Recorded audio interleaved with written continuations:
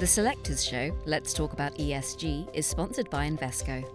Today's professional investors are overloaded with more information than ever. At Invesco, we help professional investors see the possibilities ahead by cutting through the noise to the ideas that matter. Visit Invesco.com to see how. Invesco, let's advance together. Capital at risk. Hello and welcome to Citywire Selector's podcast, Let's Talk About ESG. Joining me today is Gill Lofts, Global Leader for Sustainable Finance at EY. Gill, thank you for joining us today. It's a pleasure to be here with you. It's an interesting time to be discussing sustainability because we have so many regulatory changes coming through. And obviously, SFDR has been happening now since March. But then the next big milestone is the EU taxonomy. And I know that there are a lot of debates currently about what we include into it, be it nuclear or gas. I was wondering from your perspective, what are the biggest challenges with this framework? And especially, how does that impact asset managers and their sustainability aspirations? Yeah, so I think, and this came up a lot at COP, there's sort of two critical elements to mobilise private finance, I think, around climate change and sustainability. One is greater country level policy framework, okay, and clearly the parties are working on that, but very welcome as the NDCs are defined and there's much greater clarity around sectors and countries, etc. And the second one is clearly financial services needs better sustainability data and better climate change data, which obviously means that it needs to be more accurate, it needs to be more measurable, it needs to be more comparable. And so taxonomy really underlies all of that second point. So we're moving towards wanting to improve the disclosures and reporting around sustainability. But really, in order to do that, you need a taxonomy. And taxonomy also underlies the disclosures and reporting for your products and services, how you report to your clients. So it's pretty fundamental for asset managers that getting the taxonomy fixed so that we can then improve reporting of corporates and then also improve reporting of products and services. And what about kind of like specific problems with that? Because what I can envision is also a difference in interpretation, and that is already visible on sectoral level. But we are now only talking about the EU taxonomy, but what is coming through as well is, for example, a taxonomy in the UK. And then we might see something happening in China or in the US, you never know. So what kind of unique challenges does that pose? Yeah, so I think taxonomania, as some have labelled it, it will be challenging for global players because, having a plethora of different taxonomies to deal with is going to increase your risk of managing them effectively, is going to increase your cost of managing them, increase your efficacy of managing them. So I think if there is a whole proliferation of different taxonomies globally, then that makes things much more difficult for global asset managers, global financial services. I'm kind of assuming they could throw loads of money at it and technology at it and come up with a solution. But I think in terms of the sort of underlying issue, I think where you end up is if it's that complicated, you're probably going to make mistakes and therefore, potentially unwittingly get into greenwashing situations.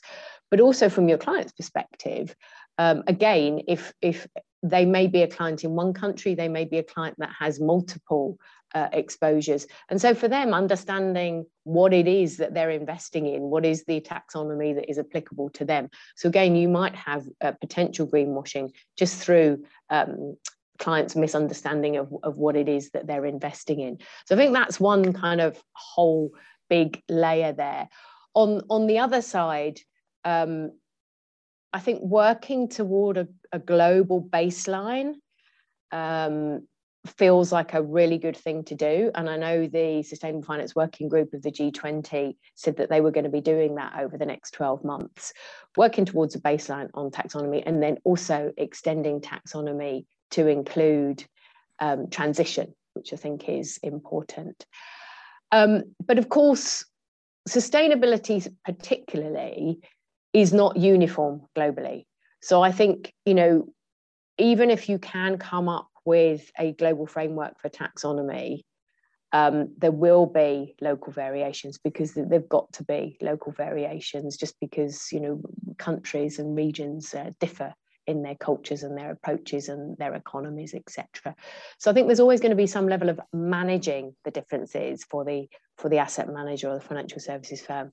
But I think certainly, I believe, if you've got an overall global framework that businesses can, let's say, initially voluntarily lean into and adopt, that feels like a good starting point. Mm-hmm.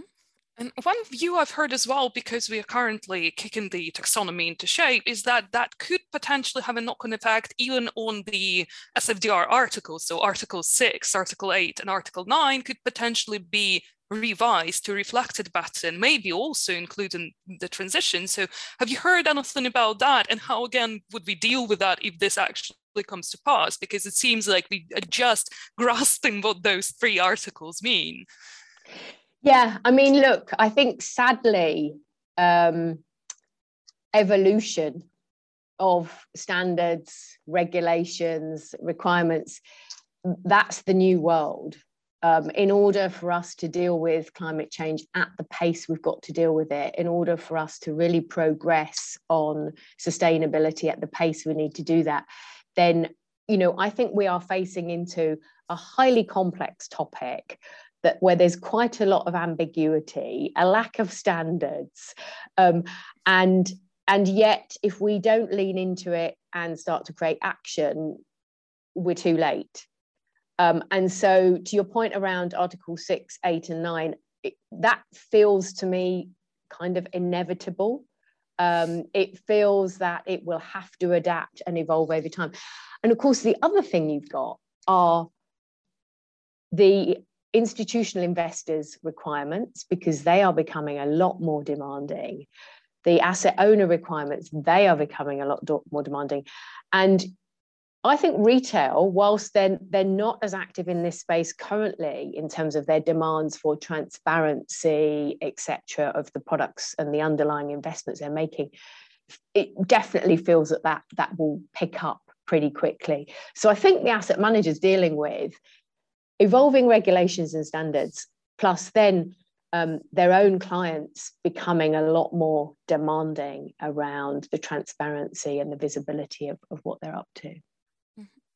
And regulations aside, it seems that there is a sea change in terms of how asset managers see themselves and their role for the wider society even. And this whole kind of idea of social license to operate seems to be taking root with asset managers as their whole kind of like goal and purpose. So do you see that actually happening? And kind of like, again, what do asset managers actually make of it?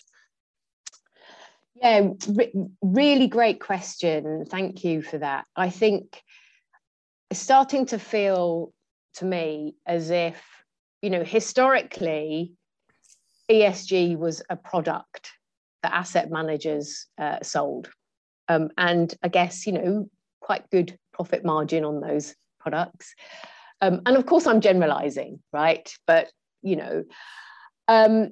and now it feels to me much more like when asset managers think about their long-term viability, they're thinking about long-term value creation, which is different from a label or an investing style. And we have a long-term value framework at EY that it has financial value as one of 4 pillars. So financial value is important, but it's one of 4. The others are the consumer value, the employee value or talent value, and the societal value. And I think asset managers, from what I sense, are pivoting towards that much more holistic view. thinking about the fact that the non-financial value is actually the three pillars of the non-financial value is where future value will be created, and not just to give them their social license to operate, but also to serve their clients' requirements and their employees' requirements as well. So I think it's critically important. It feels very different. It feels much more like a purpose and a culture and a long-term strategy rather than a product approach, if that makes sense. Mm-hmm. And if you look at ESG as value of an asset management company, for example, what does it practically mean? Do they need to kind of like define it somewhere on the piece of paper, or does it go through all the kind of like segments of their business? How do they even start to grasp that and making it happen? Yeah, so yeah, not easy. Financial reporting and accounting has been around for like something like 198 years.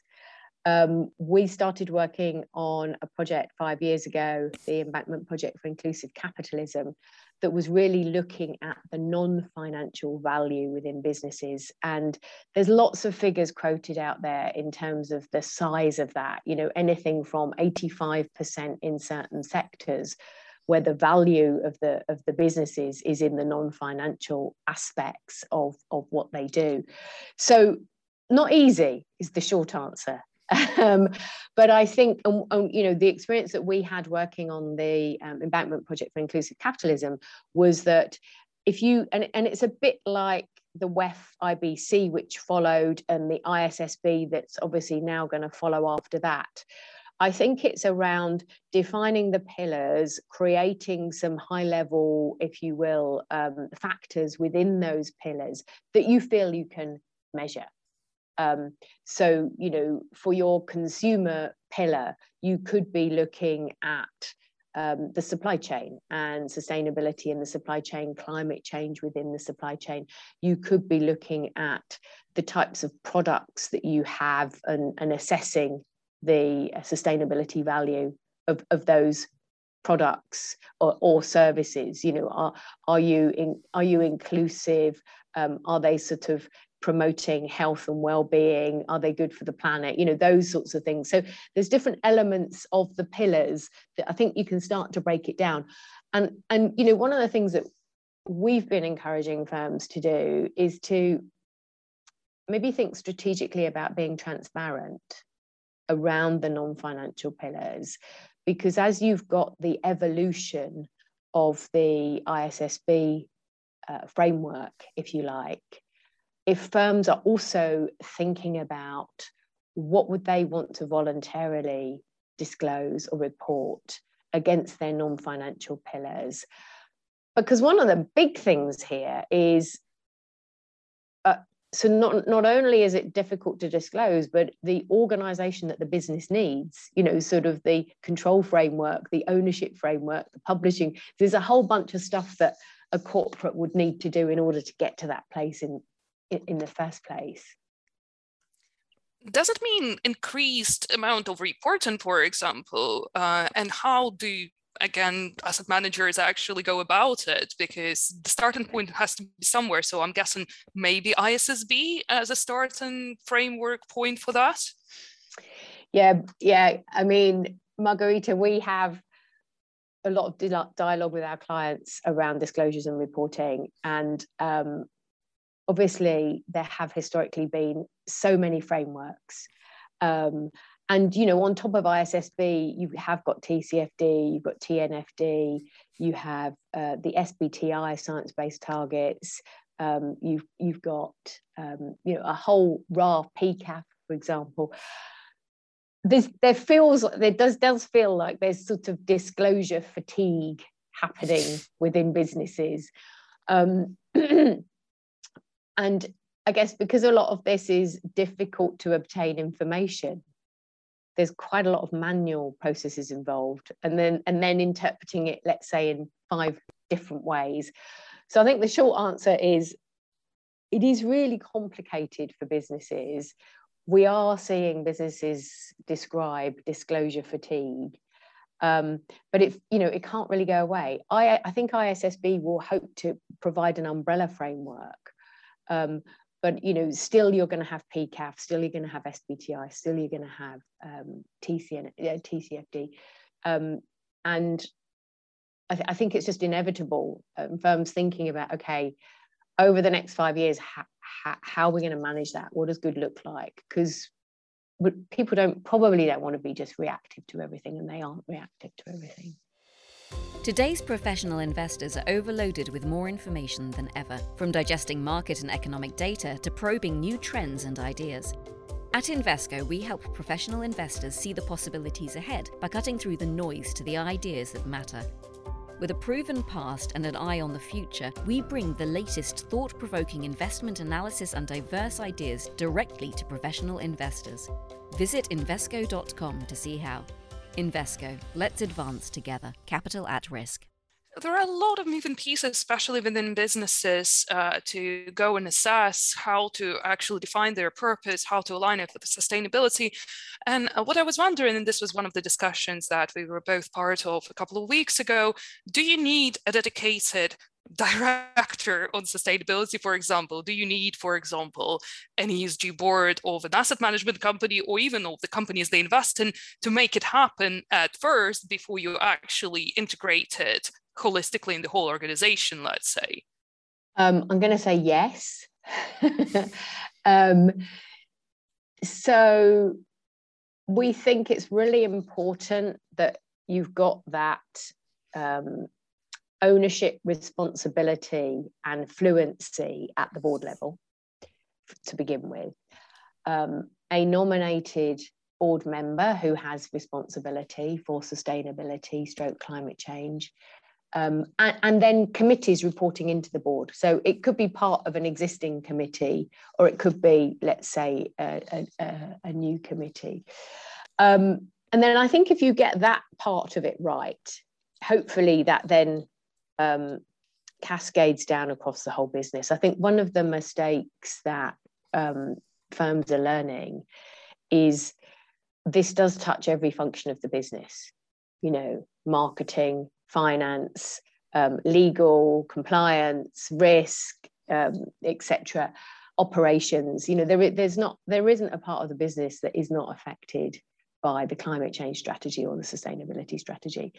And actually, it's transformational, because if you're trying to make progress on something that's complicated, that is ambiguous, then I think you're going to need to set interim targets, short-term goals, and then constantly monitor and navigate through that. So what you're really looking at now is you want your person who's head of sustainability or climate change to be the transformation leader of your business. And they're going to need experts working with them. But I think the main skill they need is to be able to work with the business in order to help it move to a new place. Joe, one of the big things about sustainability is decarbonization, obviously, and that was the topic that we discussed at COP26 at length. And it's not an easy task. There are some sectors that are hard to abate, that you have to deal with, and kind of technology elementary is not there. So with the whole decarbonization conversations, where do we stand? How can asset managers even start to grasp their pathway towards that? Because there are a lot of moving pieces there, and again, a lot of unclear areas within that.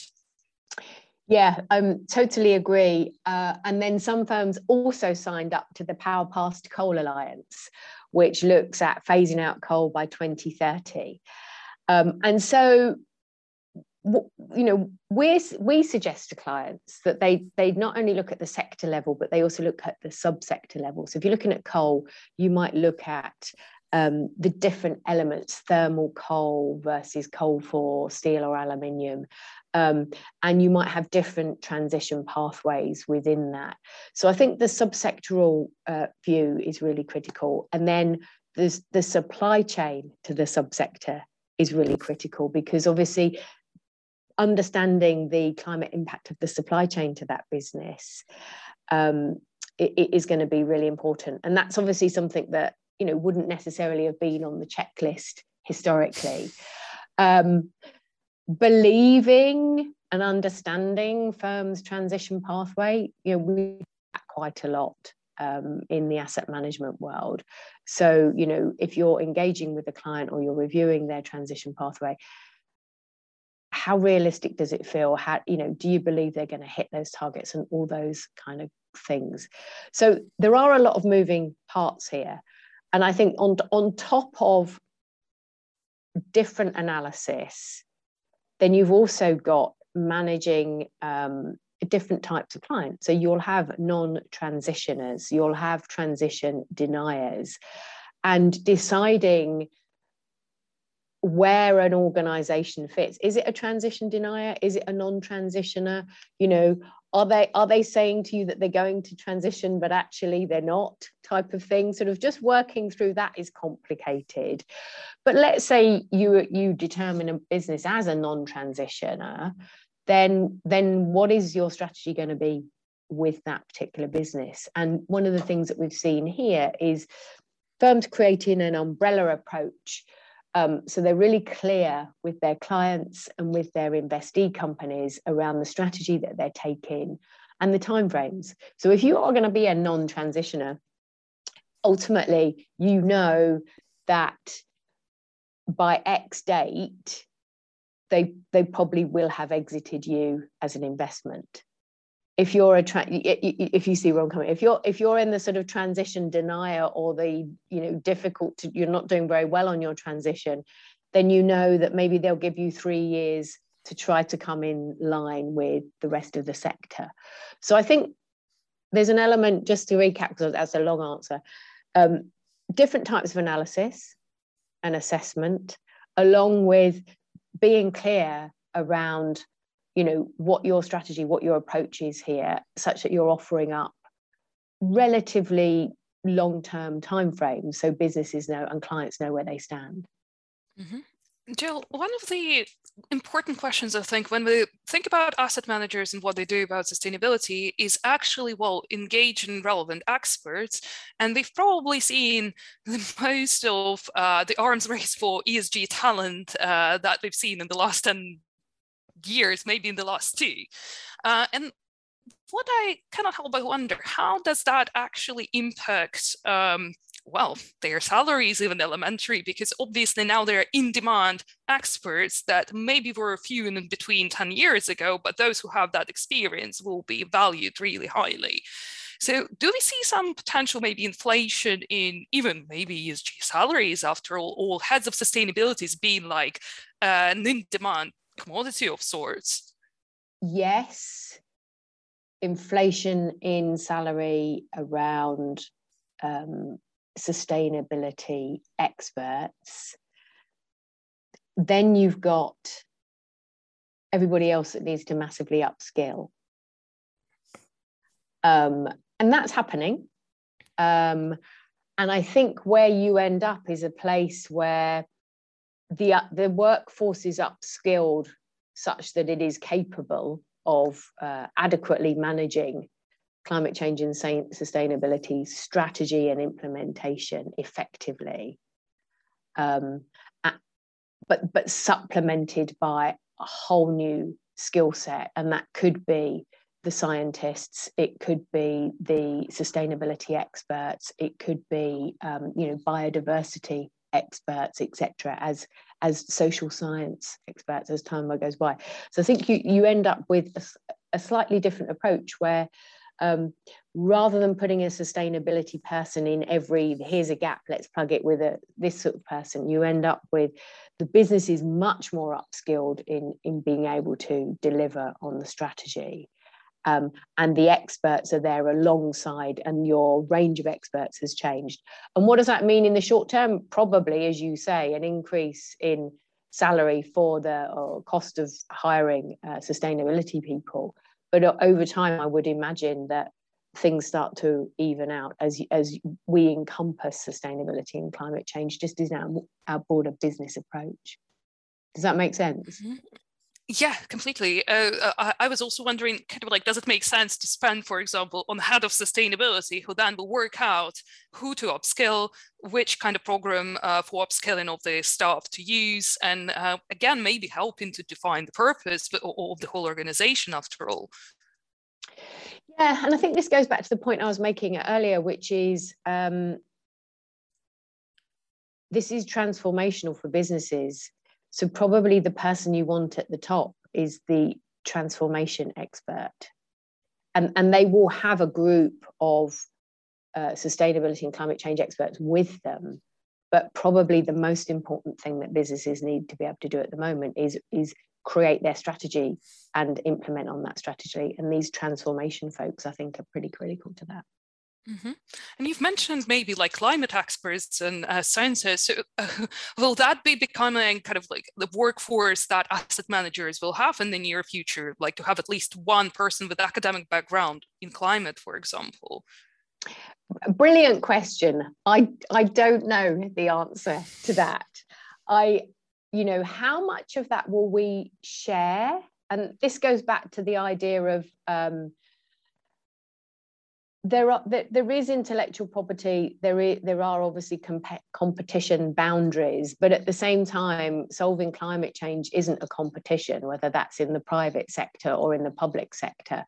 And so I suspect there will be more scientists within business, and not just on climate change. I think, as I say, you're going to need social scientists, you're going to need, folks who will be able to look at, biodiversity and a lot of the other SDGs. If we look at the United Nations SDGs, then I think assessing the underlying and the technical skills that are required there, I think you're going to need all of that. Just as, 10, 15 years ago, everybody was upskilling around digital and technology.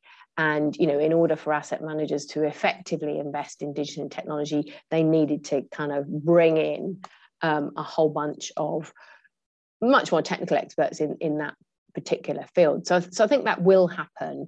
But I also think there should be elements where there will be more open source, more collaboration, platforms for sharing. Because again, there's no point having scientists compete with each other on this. And I think, the COVID was a great example, wasn't it? Where, the rate at which the vaccine was produced was remarkable. But, the shame of it is how it's been distributed globally. The science part, I think, seemed to have worked quite well. And then the social part around the distribution of that, I guess, is something that should have been looked at and needs to be looked at. Mm-hmm. We can't just go like asset managers competing with each other saying, we have the best pool of climate experts, go and invest with us because of that. So what I think might be happening is actually them pulling together resources in that regard and collaborating even more than they already do. Well, we have net zero initiative with asset managers, obviously, and there are biodiversity initiatives, because the problem is too big to try and go it alone and make it your kind of unique selling point, let's say. Yeah, and I think as well, the sort of role between public finance and asset managers, it'd be interesting to explore how that might change. So, for example, clearly the banks played a huge role in deployment of funds during COVID.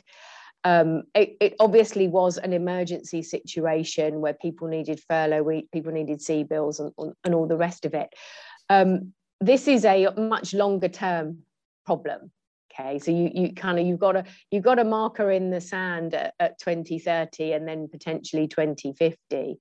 And so as governments create more policy around climate change and think about how to create more opportunity for blended finance or public-private finance, mobilizing capital, not just for mitigation, but also for adaptation, then it will be interesting to see whether there are different ways in which asset managers might get involved in the deployment of funds and then managing those funds. And these are things that have been looked at before and haven't necessarily worked very well before, but we've not had this problem.